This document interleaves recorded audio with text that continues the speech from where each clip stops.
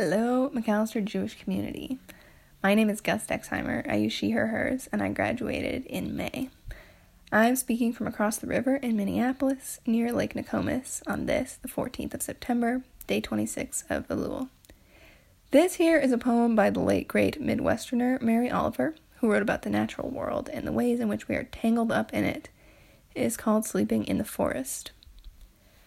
I thought the earth remembered me, she took me back so tenderly, arranging her dark skirts, her pockets full of lichens and seeds. I slept as never before, a stone on the riverbed, nothing between me and the white fire of the stars but my thoughts, and they floated light as moths among the branches of the perfect trees. All night I heard the small kingdoms breathing around me, the insects and the birds who do their work in the darkness. All night I rose and fell, as if in water, grappling with a luminous doom. By morning, I had vanished at least a dozen times into something better.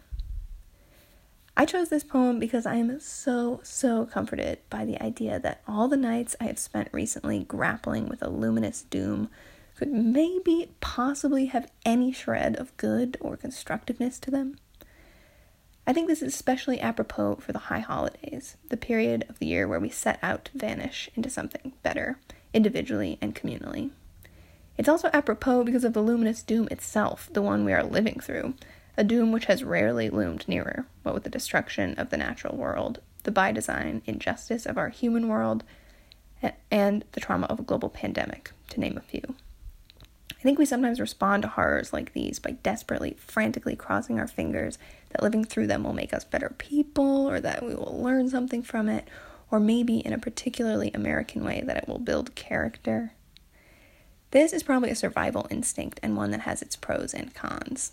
And this poem is about that human burden, the lifelong one of grappling with luminous dooms, plural, kind of just hoping that it will help us vanish into something better.